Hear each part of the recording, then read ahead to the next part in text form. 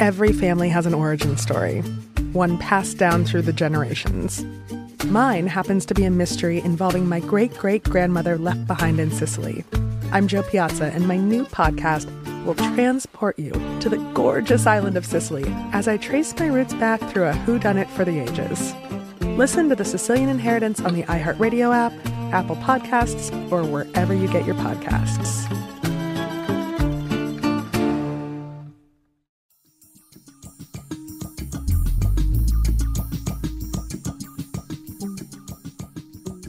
I think you're getting a lot of hysterical, panicked people, and it's inappropriate to believe anything you read on the internet. I think that if this had unfolded in a different way in the media, people might not feel so panicked right now.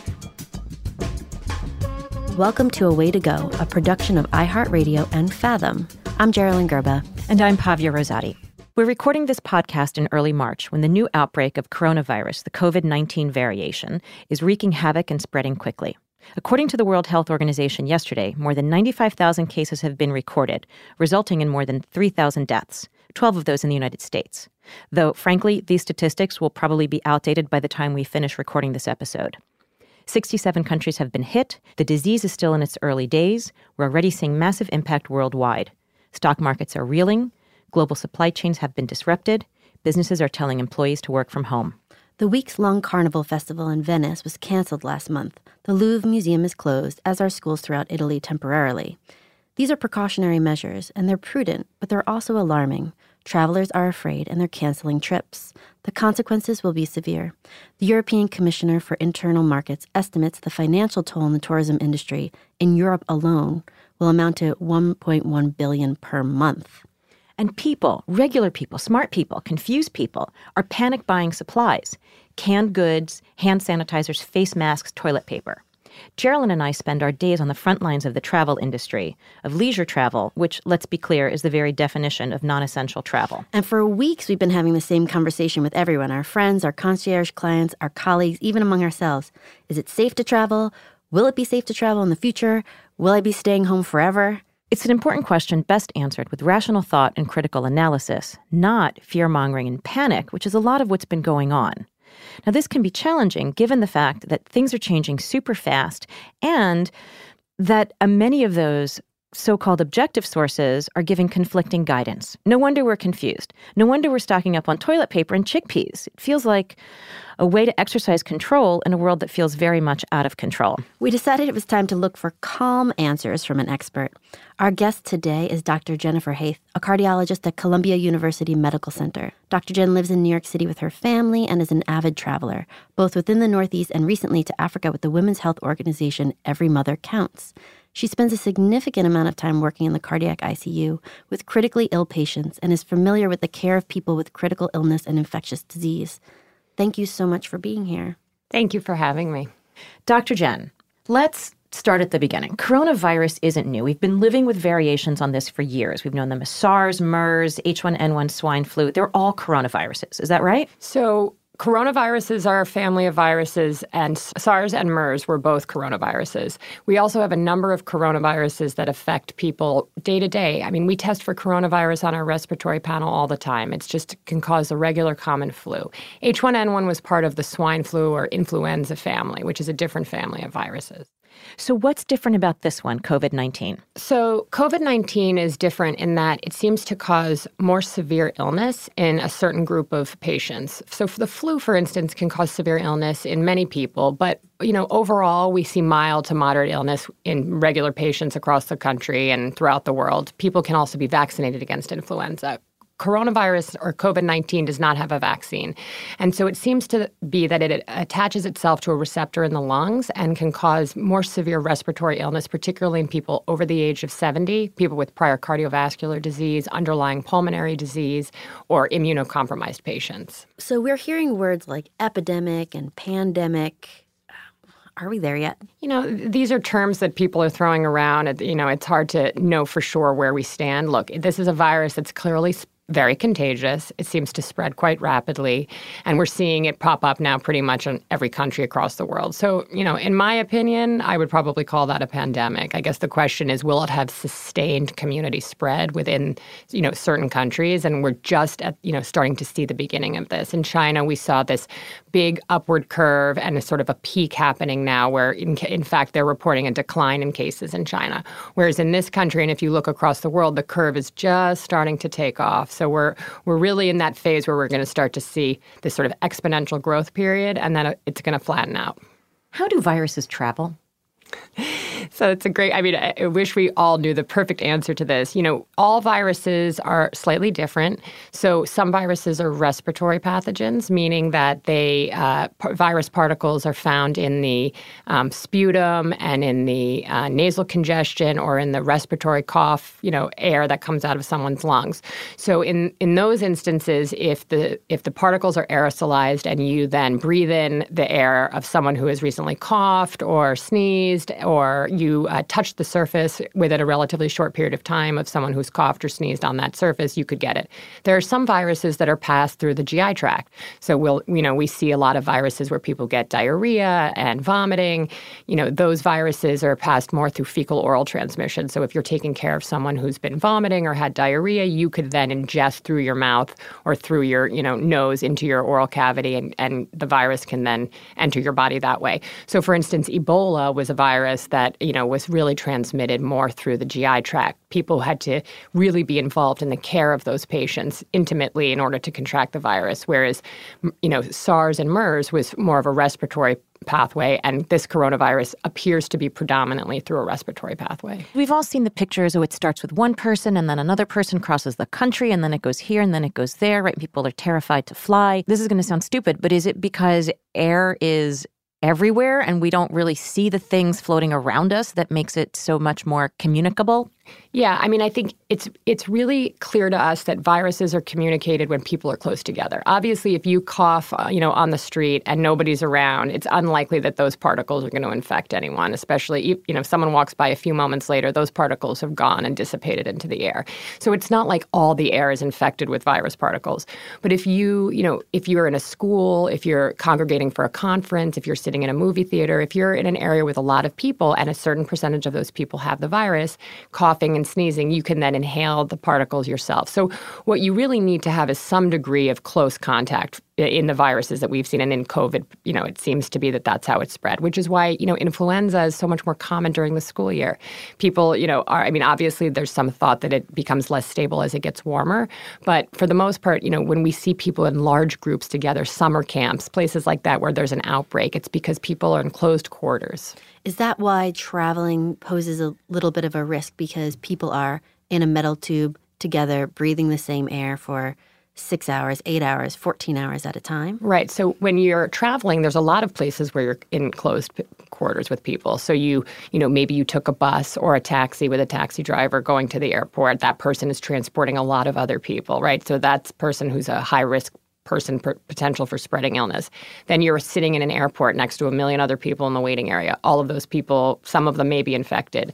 Then you get on a plane, like you're saying, and you're in very close quarters with, there is some air recirculation in an airplane, but it's close quarters. That being said, we're not seeing a outbreak of coronavirus 19 or COVID-19 in flight attendants or pilots. So, you have to keep these things in perspective, that we don't understand exactly how transmission always occurs, but it seems that the most likely way that this is being transmitted is, what we just described, people breathing in particles, touching particles, then touching their mouth or their eyes, and then passing it on to their loved one, who then goes to another event, and so on and so on and so on and so on. One of the misconceptions about travel is that and I didn't know this until I started doing research for this episode, we think it's canned air. In fact, airplanes are constantly filtering the air. So the air on the plane is being filtered and cleaned continuously and constantly. I was fascinated to learn that. Yeah, no, that is actually fascinating. And so while we are concerned about air travel right now, there haven't been strict restrictions set by the CDC or the WHO about getting on a plane. They don't want you to travel to places necessarily that are, restricted travel because of outbreaks. But the planes themselves haven't been a huge source, whereas, for instance, a cruise ship where people are in closed quarters a lot have become this sort of den of epidemic. Right. Yet when we were talking about the travel warnings, the one consistent travel warning is please don't get on a cruise if you're going to be anywhere in Asia. And as we're taping this episode, there's a cruise ship off the coast of San Francisco that has thousands of passengers on it, and they're helicoptering in tests before they're going to let the ship dock and let people go home. But that's a good thing to keep in mind as well when you're talking about perspective, because cruise ships are known to be places where this kind of thing happens. The norovirus, affects everyone. This is one of the reasons I don't really ever want to get on a cruise ship. Just sounds like a nightmare. Geraldine, you're not alone. I think a lot of people feel that way about cruise ships, especially the large ones. And, you just never know what you could get.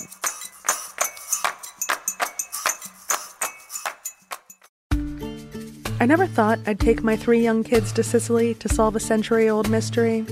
But that's what I'm doing in my new podcast, The Sicilian Inheritance. Join us as we travel thousands of miles on the beautiful and crazy island of Sicily, as I trace my roots back through a mystery for the ages and untangle clues within my family's origin story, which has morphed like a game of telephone through the generations. Was our family matriarch killed in a land deal gone wrong? Or was it by the Sicilian mafia? A lover's quarrel? Or was she, as my father believed, a witch? Listen to The Sicilian Inheritance on the iHeartRadio app, Apple Podcasts, or wherever you get your podcasts.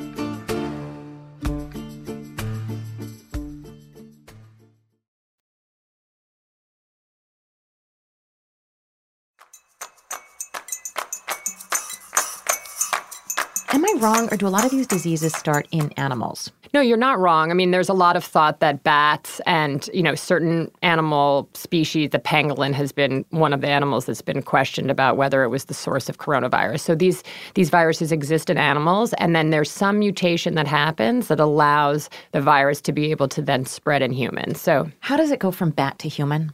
Well, it depends. If you're handling bats, if you're eating bats, if you are ingesting animals that are infected with a virus, or if you're cooking with those products. Bats also can bite you in your sleep, right? Isn't that a big... Yeah, so bats can, bite you, but people are eating bats. So anytime that you ingest an animal that might be infected, it's a potential risk. This was also seen with, mad cow disease. So people were eating animal products that had been exposed to a certain protein virus and then contracted it through ingestion of the meat itself. Another thing that's important to remember about transmission, Pavia, is that we hear these cases that break out in New Rochelle or, somewhere in the United States, and then because the index case presents to the hospital with illness, they then test all of the family and contacts around that individual. That doesn't mean that individual was necessarily the source of infection. That individual could have been infected by someone else in their community and then just presented with more severe disease. So I think we need to be very careful about assigning a sense of blame to sick individuals here. First of all, I think that there's going to be a lot more sick people. We should take that off the table and just remember that person also became infected somehow from another person who became infected. So there's no real person who is to blame for infecting other people. Yeah, I'm really glad that you said that, because there's so much fear and fear-based decision-making that's happening, and it can have a devastating effect on society, on culture. Yeah, I think it's leading to a lot of racism and xenophobia. Correct. Geraldine ate at a Chinese restaurant last night that was empty. Yeah, that's just, it's ridiculous. You have no bigger chance of getting coronavirus or COVID-19. Because you're having dim sum. Correct. Right. 100%. So how scared should we be of COVID-19? It's really an evolving situation. There's different ways to think about it. I think it's tricky. I am of the belief that similar to H1N1, which, by the way, infected 45 to 60 million Americans, and there's been at least 12,500 or so deaths attributed to H1N1 in this country from the 2009 outbreak, and 100,000 more across the world. And that actually, influenza virus, swine flu, affected young people in a pretty significant way, and there was particularly pregnant women. So in this case, we're seeing, older people affected, people with underlying medical problems and disease states, infectious disease. So on the one hand, it's worrisome. It's traveling quickly. It seems to be very contagious, and we worry about those populations in in particular being very vulnerable.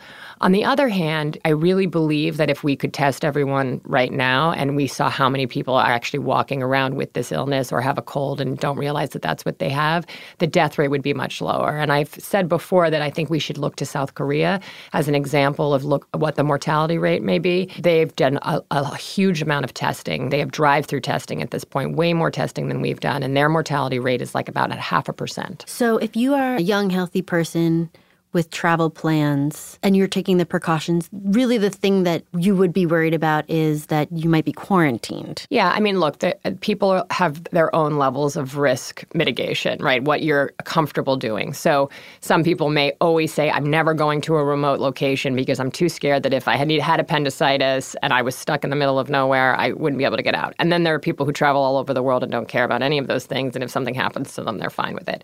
In this case, in some ways it's similar. Would you go on a trip if there was a risk of getting the flu while you were there? I think that you probably would. But, there's so much worry right now that I think that people are nervous. And I understand that. And I think you have to decide on your own, what if I got this virus when I was not at home? How would I feel about having this virus in a country that wasn't my own country?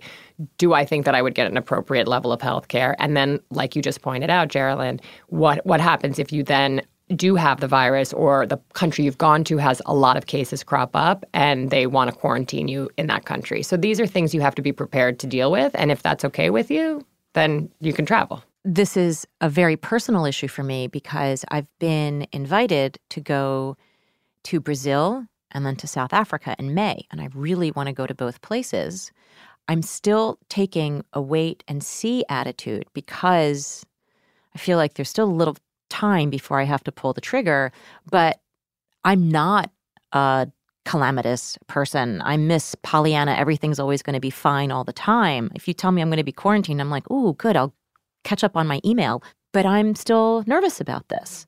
And I feel like it's partly because I'm maybe reading too many news stories, but also partly because it just feels incredibly unknowable. I can sit here and say, I won't mind being quarantined in Brazil, but I don't really know what that means.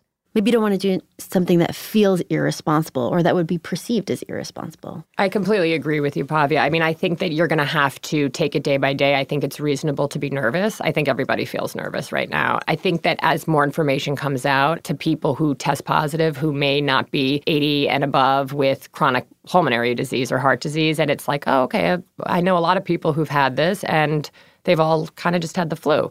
And as the months go on, if that's how it seems to appear, I think you'll feel more comfortable. But again, it's a personal decision. You have to be ready to face the consequences. I do think that waiting is appropriate and being cautious so that you know as time goes on, okay, I'm ready to face this now, or it seems more likely that I would get quarantined or not. So you would pause before booking these plane tickets? I would pause before going to places that don't have great medical care and medical facilities so that you're prepared for when you go there. So, Dr. Jenn, since we can't have you on speed dial, what are the sources that you are checking for reliable information that the rest of us can be following also?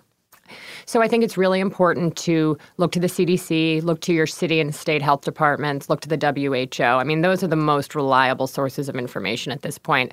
Outside of that, I think you're getting a lot of hysterical, panicked people, and it's inappropriate to believe anything you read on the internet. I mean, really, I mean, some of the things we've seen on the internet about what happened in China, we have no way of verifying whether that's true or not, and yet people were panicked about it. So, I think that if this had unfolded in a different way in the media, people might not feel so panicked right now. I think that helped propagate a lot of misinformation. So we need to really, button down, be very serious about, what we do and don't know. Go to your health department, ask your pediatrician, ask your physician, call the emergency room if you're concerned and you want to be tested or you think you might need to be tested. But, don't just search random things on the internet. What are the things I should be worried about? I mean, what should I be feeling to know if now is the time to call my doctor? First of all, if you've had any travel to an affected area and you develop symptoms, that would be a red flag. But at this point, I think we're at the stage where we know that people are contracting the disease who haven't had any, international travel. If you develop a high fever, a cough, always any shortness of breath. If you feel short of breath or having a medical emergency, you need to go to the emergency room. But if you have a fever and aches and pains and you feel pretty much like you have the flu, but you're worried about it, that you have COVID, call your primary care doctor and say, this is how I'm feeling. What should I do? What's the next step? They're probably going to tell you to stay home, take some Tylenol, drink soup until you feel better. If your symptoms get worse and you're really concerned, you can say, I'm more concerned. I think I should be tested.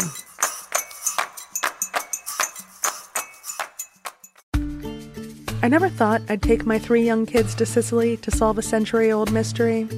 But that's what I'm doing in my new podcast, The Sicilian Inheritance. Join us as we travel thousands of miles on the beautiful and crazy island of Sicily, as I trace my roots back through a mystery for the ages and untangle clues within my family's origin story, which has morphed like a game of telephone through the generations. Was our family matriarch killed in a land deal gone wrong? Or was it by the Sicilian mafia? A lover's quarrel? Or was she, as my father believed, a witch? Listen to The Sicilian Inheritance on the iHeartRadio app, Apple Podcasts, or wherever you get your podcasts.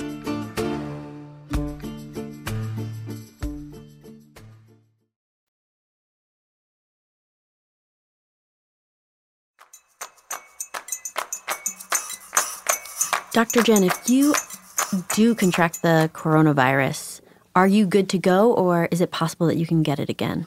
So there have been some reports that there are patients who have contracted coronavirus, been discharged from the hospital, for instance, in China, and then tested positive again later. This is not something that's been well established by the CDC or the WHO. We don't really think that this is a pattern at this time. Again, this is a changing, moving target. We're getting more and more information every day. So I like to think of it a little bit like genetics, right? So before we knew how to genotype the human body, we didn't know where any genes were or what anything was. And as more people are getting tested and people do 23andMe, we're getting all this genetic information. It's not like that genetic information didn't exist before. It was there. We just didn't have it. And the same thing is going to happen with COVID. More information will come in about the strains and recurrence rates. And it's just that we need to actually have that body of information to tap into, and we're not there yet. Let's talk about the best practices for travelers. What would you say are the things that we should do to protect ourselves and protect the people around us? First of all, you always, hand washing is crucial. You have to wash your hands all the time, more times than you even want to wash your hands. You just got to keep washing your hands and using hand sanitizer. It's clearly instinctive to you because in the 20 minutes that you've been sitting across from us, you reach for the Purell twice. Yes, exactly. It's funny. I was thinking they're going to look back on this time and say that hospital-acquired infections dropped dramatically in the period between, February and July of 2020 because there was so much extra caution around, hand hygiene. As well as I have 2 little kids. My daughter's in a school with 400 4-year-olds. Just think about how gross that is. And all of a sudden, it's super squeaky clean. And I'm thinking, this is probably how it should be. Yeah, exactly. All the time. Totally. I agree with you. And now that you're mentioning kids, one thing that is sort of a gift about this disease is it doesn't seem to affect children much. It seems to be really sparing kids, which I think is a big relief for so many people. But isn't that also because kids are surrounded, to your point earlier about disease spreads when we're in large groups of people, kids are constantly coming home from school with runny noses. Kindergarten is a hotbed of snot, right? It's just, so is it that their immune systems are stronger?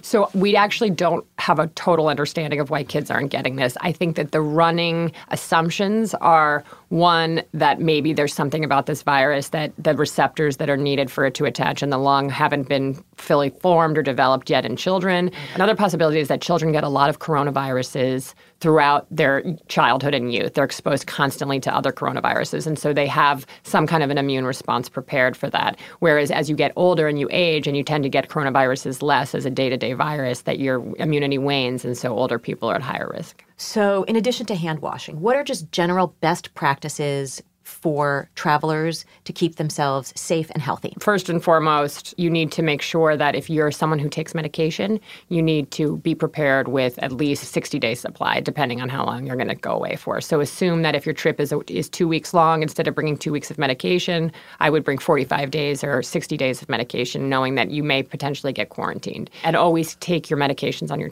your carry-on bag. You don't want to be, separated from your medications for any travel purposes, COVID regardless. regardless, you want to have your medications with you. So you should never check medication.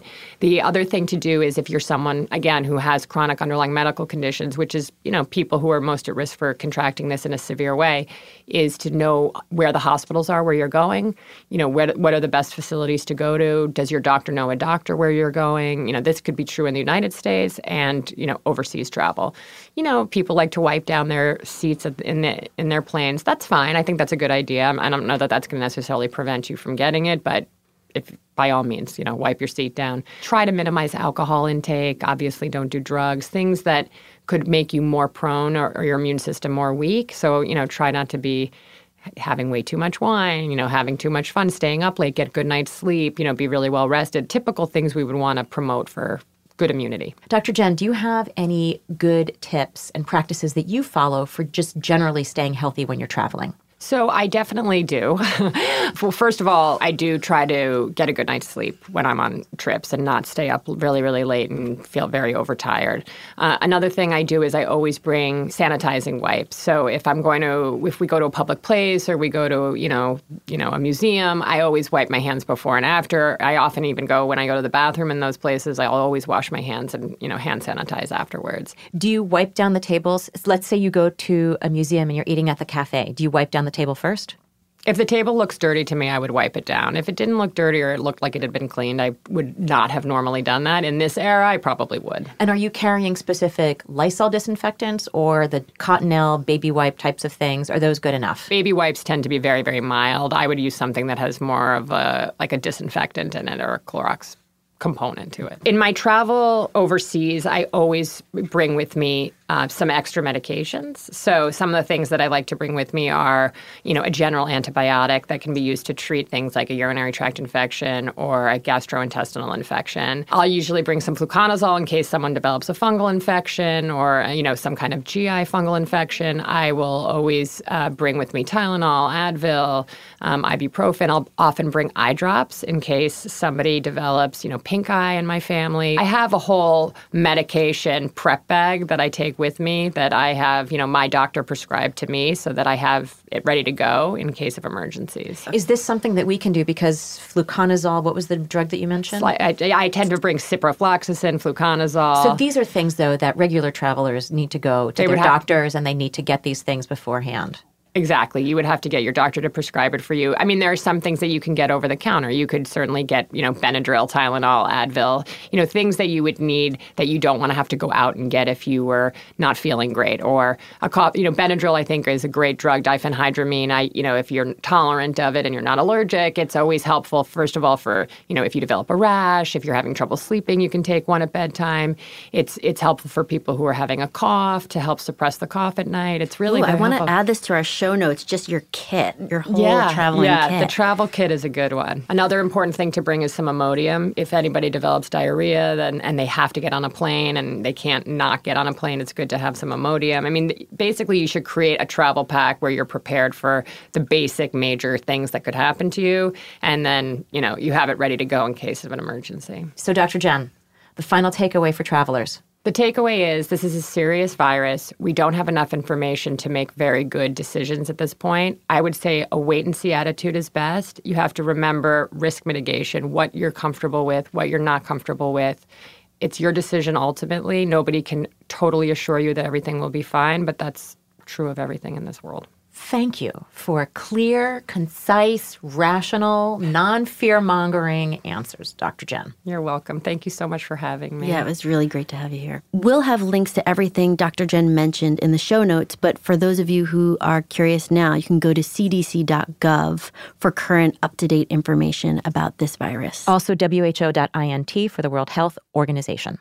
We'll also have a link to Dr. Jenn's Instagram account at Dr. Jenn Haythe. That's at DrJennHaythe. And that's our show. Thanks for listening. If you like what you heard, please subscribe. And, leave us a 5-star review. A Way to Go is a production of iHeartRadio and Fathom. You can find the details we talked about in the show notes and on our website, fathomaway.com. Don't forget to sign up for our newsletter when you're there. You can get in touch with us anytime at podcast@fathomaway.com and follow us on all social media at FathomWayToGo. Please tag your best travel photos, #TravelWithFathom. If you want to really go deep on the travel inspiration, pick up a copy of our book, Travel Anywhere and Avoid Being a Tourist. I'm Geraldine Gerba. And I'm Pavia Rosati. And we'd like to thank our producer, editor, and mixer, Marcy DePina, and our executive producer, Christopher Hasiotis. For more podcasts from iHeartRadio, visit the iHeartRadio app, Apple Podcasts, or wherever you listen to your favorite shows.